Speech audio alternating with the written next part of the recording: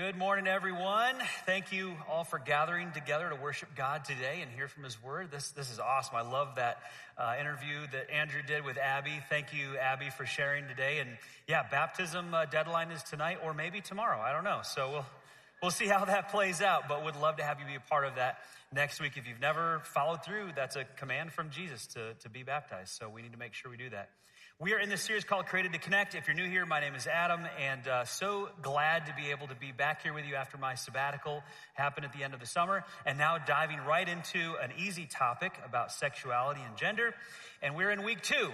Last week, we kicked things off with some foundational elements, and I think that's important because it's really easy for us to get lost in all the complexity and the nuance and the politics and the argumentation around issues of sex and gender. And so I wanted to make sure that we started with a foundation, or at least that everybody understands here is where we as a church start in God's Word.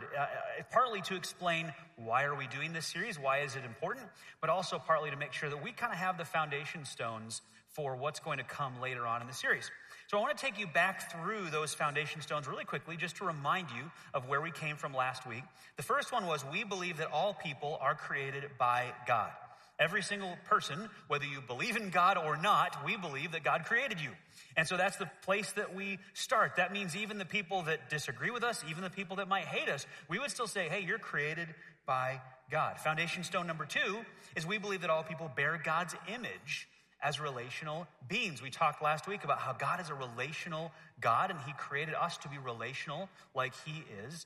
And so we understand that there is a desire for relational intimacy among people, but it may not always follow God's design for relational intimacy. And so we have to be aware of that. But all people bear God's image. Number 3, we believe that all people have value because God values them. And so you, no matter what you believe, no matter what you do in life, God values you. And number 4, we believe that all people are under the authority of Jesus and will find true happiness only when obeying Him.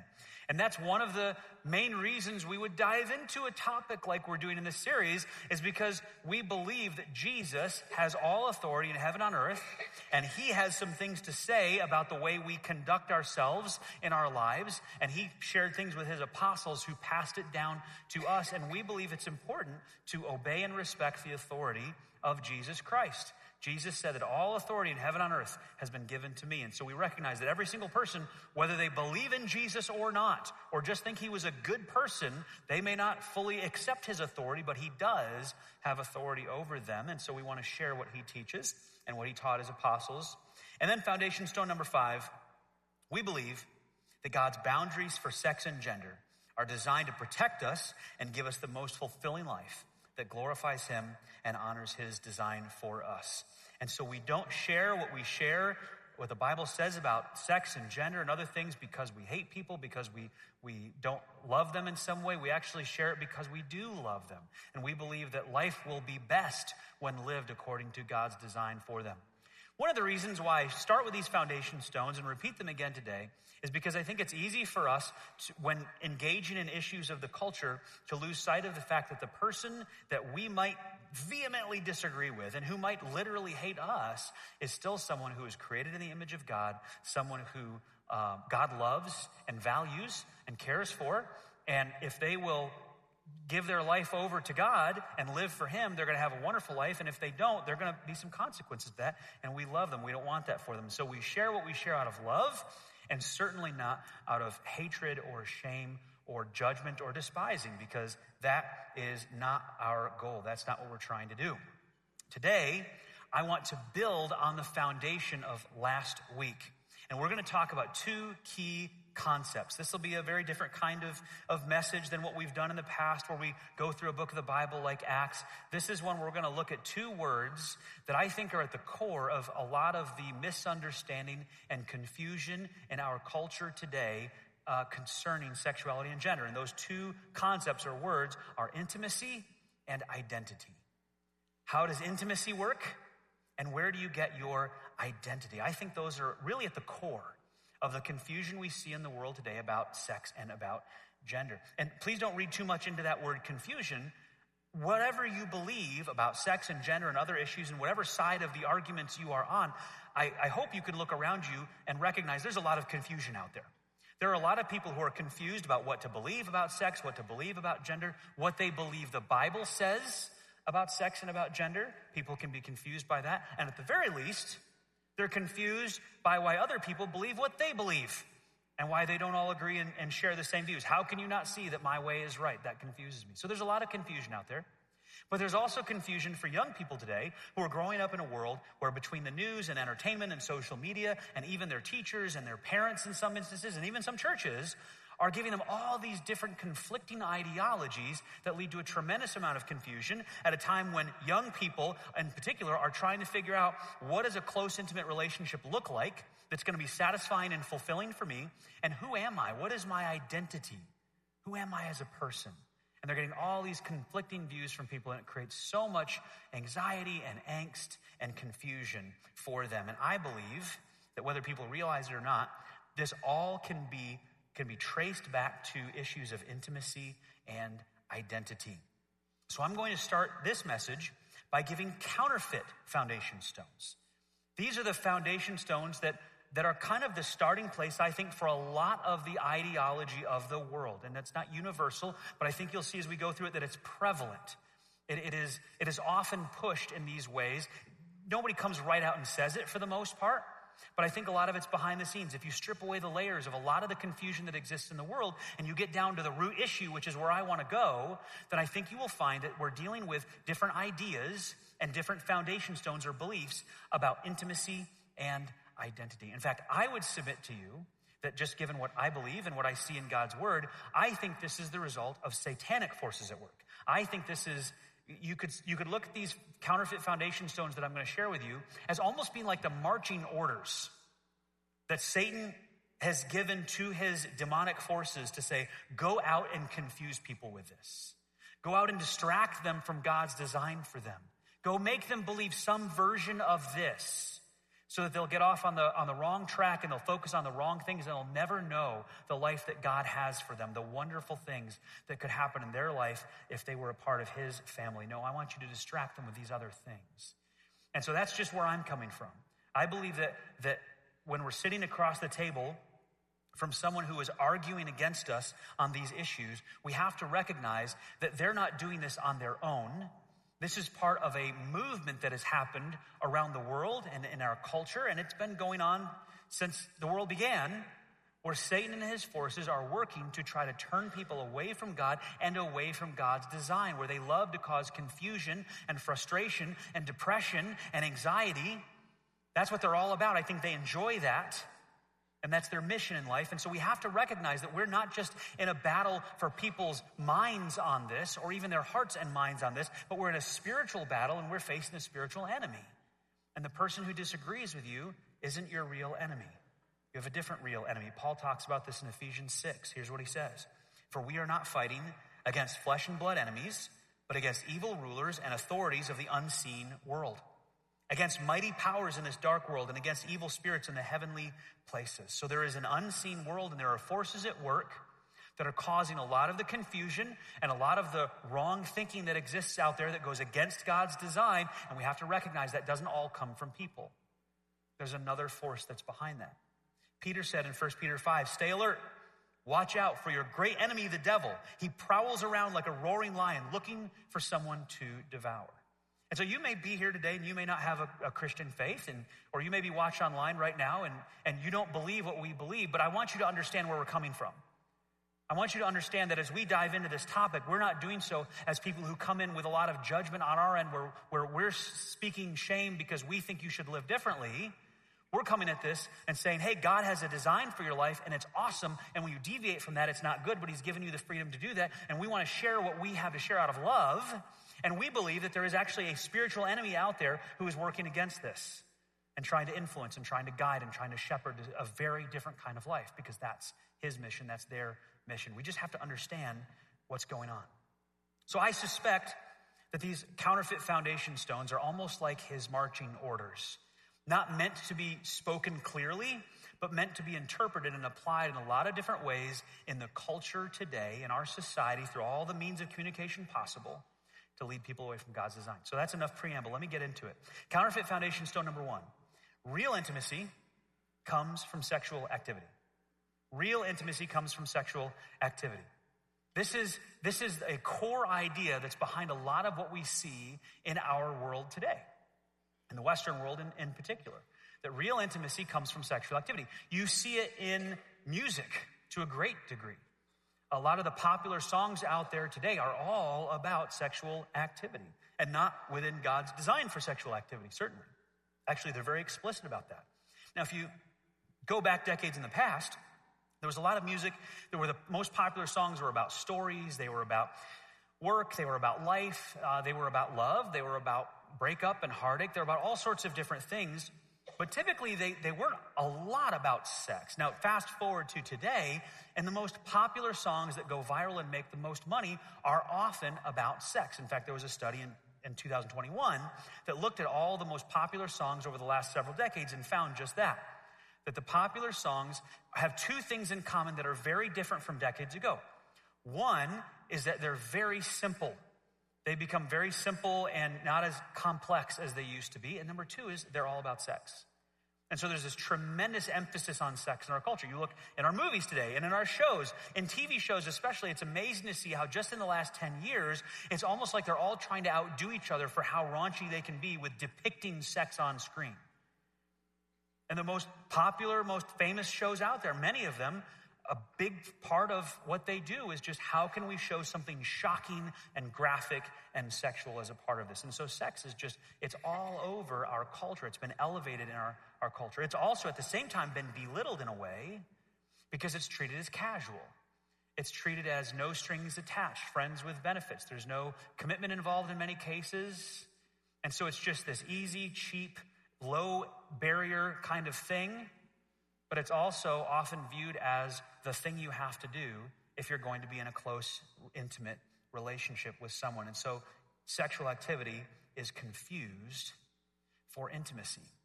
Even if you think about the way we use language today, there are certain words that if I use them, for many people today, they will immediately just assume there's a sexual relationship involved. Words that in the past would not have raised an eyebrow. I was talking about this with our staff this week, and one of them mentioned how she was reading Pride and Prejudice.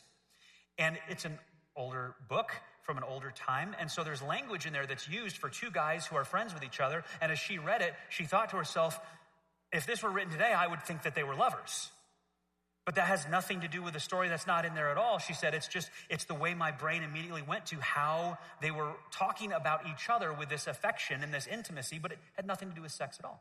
Another staff member said that he was reading through some of the letters that former presidents would send to each other, and they were written with such a warm, affectionate, intimate language that if it were written today, the young people would call it sus. It's like, why are they talking this way to each other? There must be something going on between those two. But that's what happens. Even if I use the word intimate, if I say someone was intimate with someone else, there's a good chance for many of you that your mind immediately thinks, oh, sexually intimate. And yet that's not what that word always used to mean. There's a lot more to intimacy than just sexual intimacy. But sex has become such a pervasive thing in our culture that it's viewed as the pathway to intimacy, and it's also viewed as very casual and cheap. It's viewed as something that if you're an adult and you're not having sex, then something's probably wrong with you. If aliens were to visit our planet and were to look at our entertainment and our social media and our TV shows and especially read a lot of our social media posts, they might walk away and think that the worst thing that could happen to an adult human is to not have sex for very long. Because it's just viewed as this huge part of our culture.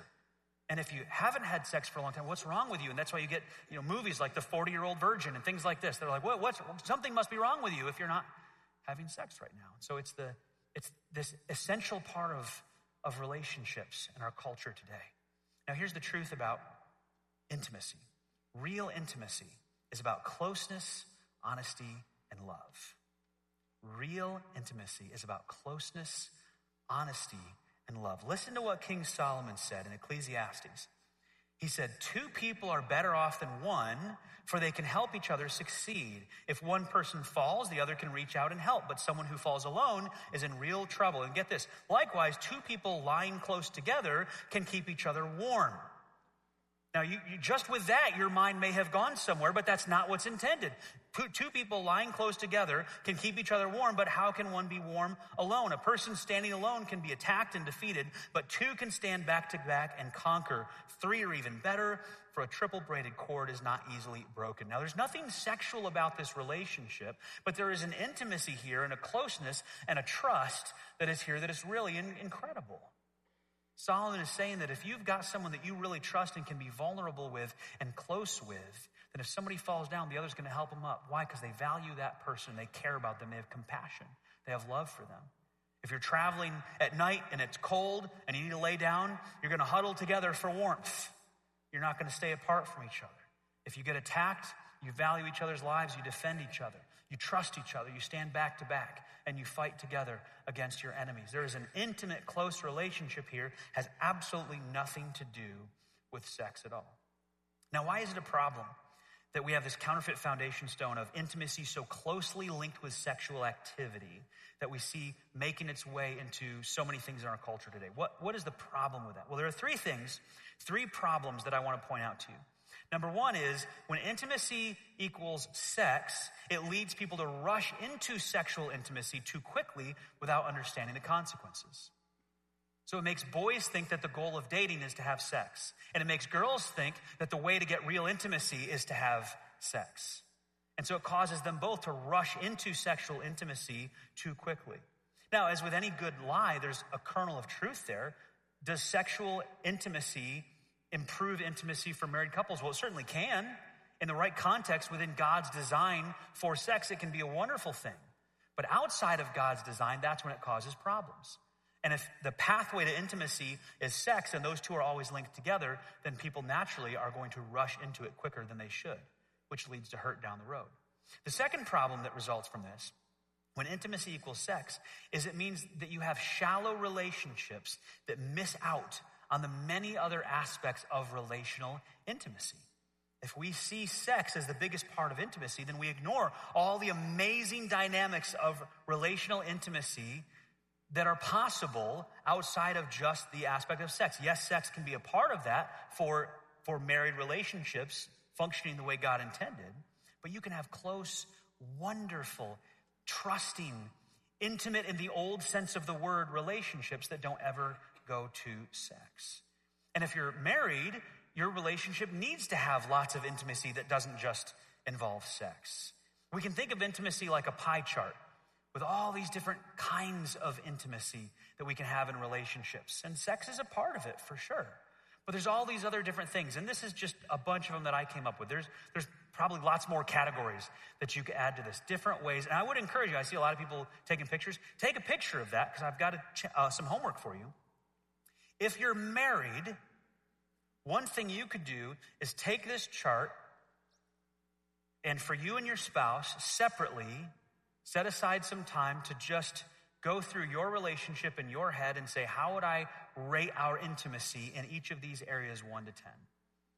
I know that sounds scary and uncomfortable, but if you do that, and then you come together and you talk about where your scores differ, you're going to reveal some areas that you can focus on in your relationship, and you'll probably reach a new level of intimacy in your conversations that you've never had before. Just by talking about, hey, not just the sex thing. You can rate that one too. But on the other ones, where are we at right now? How do I feel about this level of our relationship? How do you feel about this level of our relationship? That'd be a great thing for married couples to do, to explore how they can have a deeper and more complete sense of intimacy in their relationship. Now, if you're single, I want you to pay special attention to the last problem. Because the third problem is that when intimacy equals sex, it confuses people into thinking that sexual activity is necessary for a complete and rewarding life. The world seems to communicate that all over the place. Sex is in front of you all the time. Whatever you watch, whatever you listen to, it's all about sex. And so it's easy for single people, and I think oftentimes young people, to think, well, that's got to be a focus for me in my life. And that's just not true. You can have meaningful, close, wonderful, loving relationships that don't involve sex. And I want to challenge you to not let worldly thinking and sexual temptation to take what might be a wonderful relationship and allow it to become tainted by sexual activity when it's not within God's design, because you don't actually need that. I've had so many people talk to me who are single. Some of them have same-sex attraction. Some of them just have another person that they've been dating or attracted to. And their struggle is they feel like they have to go all the way into sexual activity or else they won't feel fulfilled. In fact, some of them would say, well, why would God give me this desire if he doesn't mean for me to fulfill it?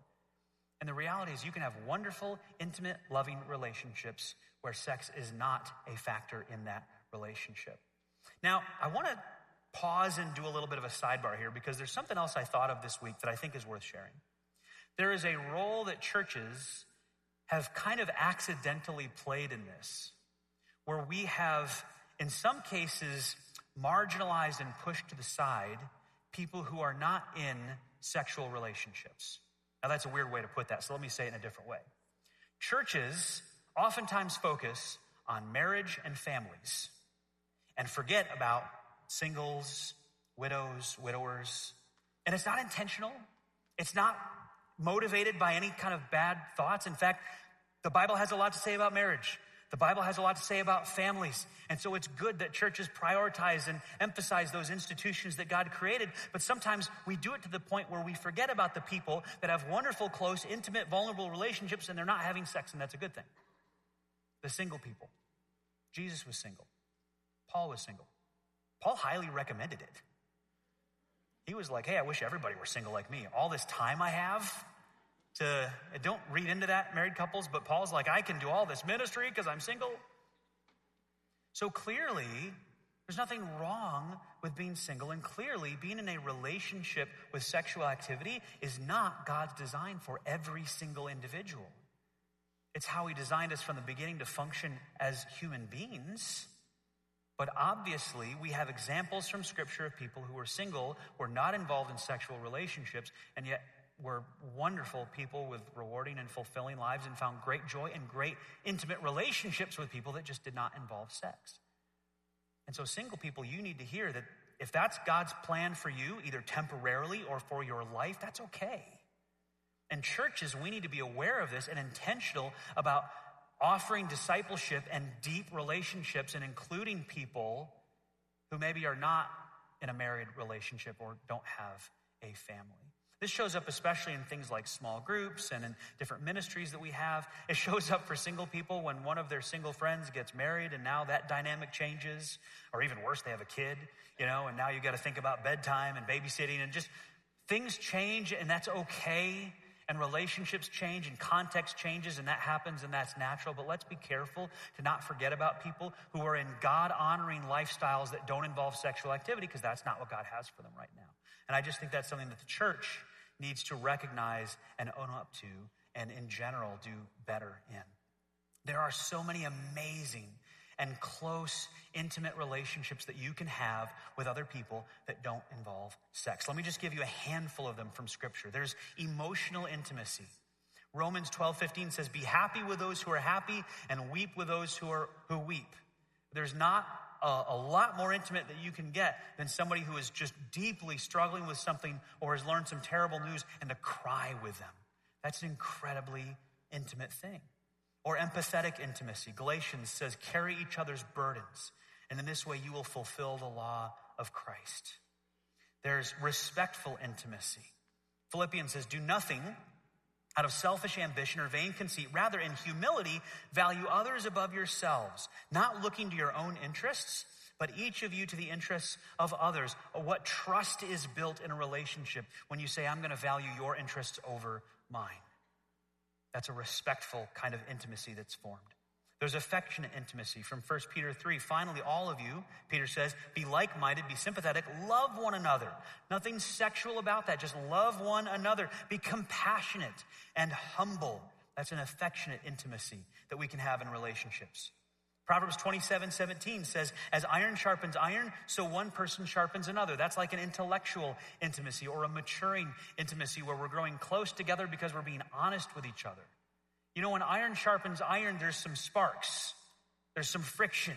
It's not always easy. It's not always fun. But if we're smart, we're going to learn to love that, and we actually trust the people who are honest with us. Like when the Bible says, faithful are the wounds of a friend. If they're truly a friend and there's an intimate relationship that's built there with trust to where they can share something and say, you know what, I think you missed the mark on this one. I think you could do better on this one, but I'm telling you because I love you and I want what's best for you. That's a wonderful, intimate relationship. There's vulnerable intimacy. James 5:16 says, confess your sins to each other. That's pretty vulnerable. And pray for each other so that you may be healed. The prayer of a righteous person is powerful and effective.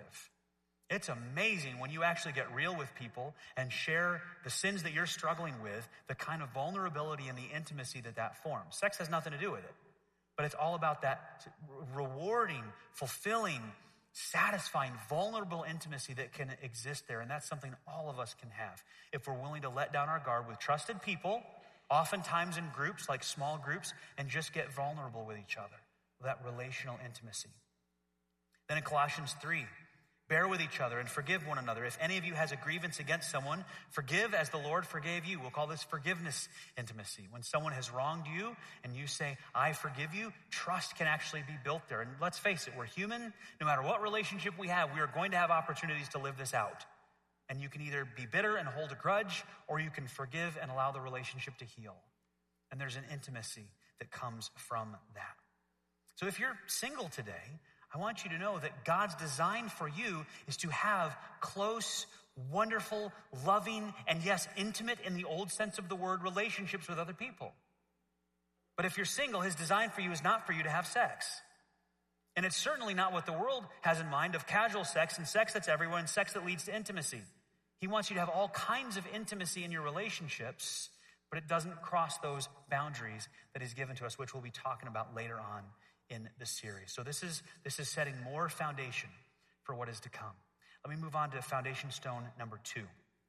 Counterfeit foundation stone number 2 is that your identity, we just talked about intimacy, now identity, your identity is largely based on your sexual desire and gender expression. The idea that who you are as a person is largely a function of who you are attracted to sexually or who you present as sexually. I know this isn't true for everyone, but it is a pervasive thought in our culture today, and it's certainly a very strong thought for young people today, that your identity is oftentimes boiled down to, or a major component of, is who you're attracted to sexually. If you think about it, what is the prevailing popular idea about identity in our world today? It's how you identify as, or who you identify as, and that oftentimes is in the context of sexual desire. And so you're straight, or you're gay, or you're lesbian, or you're bi, or you're pan, or you're all these different things that you can identify as, and many of them just have to do with who are you attracted to sexually, as if that is your identity. It's not that you're attracted to people who have the same sex as you, it's that you are gay. It's an important shift in language there that talks about who you are and what your identity is. Now, more recently, the same thing is true for gender expression. And so if you feel inside that you are a different gender than what your sexual organs would suggest, then you have an identity of transgender. And so now you are transgender. It's an identity. And it's the world's way of saying, this is who you are, this is what you identify with, and there's nothing you can do about that. You just need to embrace it. Because it's who you are. You get this group label, this group identity, and it just becomes a part of your being. It's the lens that the world sees you through. Now, I want to be careful here because I don't want this to just be about sexual identity or gender identity, because there are other things that we wrap our identity up in that aren't healthy. There are other things like our work, our career, that for many of us has become our identity, where if we didn't have that job, if we had to go do a different kind of career that maybe we haven't done in a long time or have never done before, we would have a huge identity crisis. Or a popularity could be our main identity, or it could be our physical abilities or our wealth, the resources we've accumulated. So I want to talk for a minute about what happens when our identity is wrapped up in one of these other things. I want to start with work. When my identity is in my work, I am what I do. My work defines me as a person, and I would be lost without my career. If I find my identity in my popularity, then I am what people think of me. My image defines me as a person. I would be lost without likes and attention.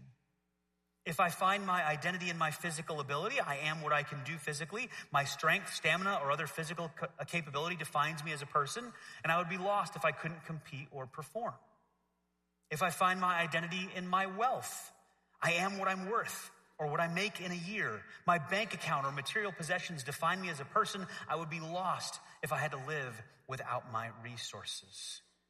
So I wanted to start there and then take you here. If I find my identity in my sexual desires, then I am who I'm attracted to. My sexual desires define me as a person. I would be lost without my sexual group identity. And finally, if I find my identity in my gender expression, then I am who I present as to others, or who I feel inside. My inner perception of gender defines me as a person. I would be lost if I couldn't express the gender norms I feel inside. And that's a lot of the communication that comes from the world on this topic is, hey, you've got to live your truth. You've got to live out your authentic self. You're always going to have problems and struggles if you don't just present as what you feel inside. This is who you are. It's your identity. So we come from a different starting point. We have a different set of foundations. And so we want to know, well, what does the Bible say about our identity? What does God's word say about our identity? And let me just give you the list and some verses. You can write these down and look these up later. This is what the Bible says about the identity of every person on this planet, whether they believe in God or not. You are an image bearer of God. You are a broken and sinful person who by default opposes God. You are a loved creation, even in your brokenness. You are so valuable that Jesus Christ died to rescue you. That's what the Bible says about your identity. Forget sex and gender and work and popularity and all those other things. The Bible says that your identity is as a creation of God who bears his image, who is broken and sinful, yes, but still a loved creation, loved enough and valued enough that Jesus Christ would come and die for you so that you can become a part of God's family. And then if you've trusted in Jesus and you become a part of his family, you take on a whole new identity, which is awesome. And so here's what that looks like. If you've believed in Jesus, then now you are redeemed from and forgiven for sin. You are redeemed. You are a child of God. That's your new identity. You have a new life in Christ. You have a new mission to do good in Jesus' name, and you are a citizen of heaven. That's what you are. All these other ways of describing our identity are based on earth. But those of us who believe in God, a creator who loves us, who died for us so that we can be in relationship with him, understand that our real identity has to do with our relationship with God, not any attributes or desires that this world has to offer. In Philippians chapter 3, Paul says this, "For I have told you often before, and I say it again with tears in my eyes, that there are many whose conduct shows they are really enemies of the cross of Christ. They are headed for destruction. Their God is their appetite, the things they desire. They brag about shameful things, the things they should not do outside God's boundaries. And they think only about this life here on earth, earthly, worldly attributes. But we are citizens of heaven." That's our identity, where the Lord Jesus Christ lives. And we are eagerly waiting for him to return as our Savior. Now, why does Paul say all of this with tears in his eyes? Is it because he hates these people? Is it because he despises them? Is it because he wants to heap shame on them and judge them? No. It's because he knows that their path leads to destruction, when all they care about is their desires, when they're defined by worldly attributes and worldly pursuits, and that's their identity in life. It's a terrible thing because it leads to their destruction. He doesn't want that for anyone. God doesn't want that for anyone. Peter tells us that God is being patient with everyone today because he doesn't want anyone to perish, but for everyone to come to repentance. That's what Peter says about God. He's saying he's being patient right now. He wants more people to be a part of his family. He doesn't look at the person who disagrees with him, who doesn't believe in him, who doesn't like the idea of God at all and say, I want nothing to do with you. He actually looks at them and says, oh, I wish you would repent. I wish you would turn from it. I wish you would live according to my design for you. It's going to be so much better for you. And so Paul says it with tears in his eyes. He doesn't want this for anyone. He doesn't look at people who disagree with disgust. He looks at them with compassion and love and care. You may see yourself through a worldly lens. You may see yourself through the lens of work identity or popular identity or sexual identity or gender identity, but God sees you through two lenses of identity. You're either a child of God or you're a potential child of God. Those are the options. If you're living on this earth, you're either a child of God or you're a potential child of God. Take sex out of it, take gender out of it. That's your real identity. We need to start there. And we need to look at everyone on this planet that way. You're a person who bears the image of God, who God loves, who God wants to be a part of his family and a part of his kingdom. And we can talk about all the other stuff. But if you're a believer, if you're a follower of Jesus, your identity is first and foremost as a child of God. And then from there we can build and get into all of the other questions. So my question for you today as we begin to wrap up this message is, first of all, are you a part of God's family? Are you someone who has trusted in Jesus and said, I believe in what God did for me, and I may not fully understand it all, and I certainly don't have a degree in theology, but I want to be a part of that family. I want that new life in Christ. I want my identity to be about my relationship with God, not my desires and appetite for worldly things here on earth. And today would be a great day to make that decision and to say, Jesus, I'm going to trust in you. I want you to give me a new life. We're going to give you a few moments now to think about that. And I have something else for you as well. But for those of you that have never decided, I want to follow Jesus with my life, and you've been wrestling with your identity and wrestling with your relationships and wrestling with intimacy and all these different things, look, Jesus Christ offers you new life in him if you will confess your sin to him and say, look, I get it. I'm not living according to God's design.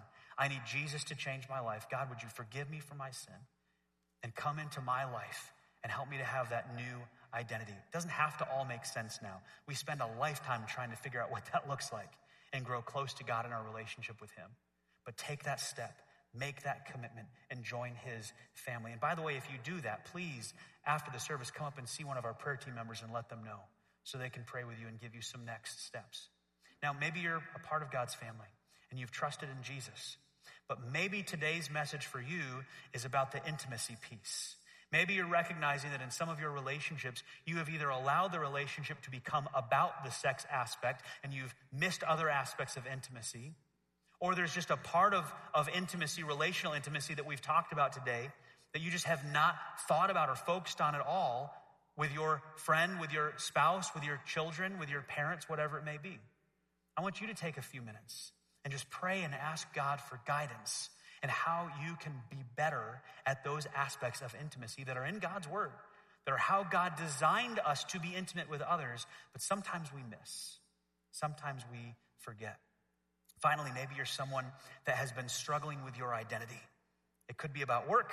It could be about school. It could be about career path. It could be about a relationship that you're in. It could be about popularity. It could be about money. It could be about sex. It could be about gender. There are all sorts of ways that we can struggle with your identity.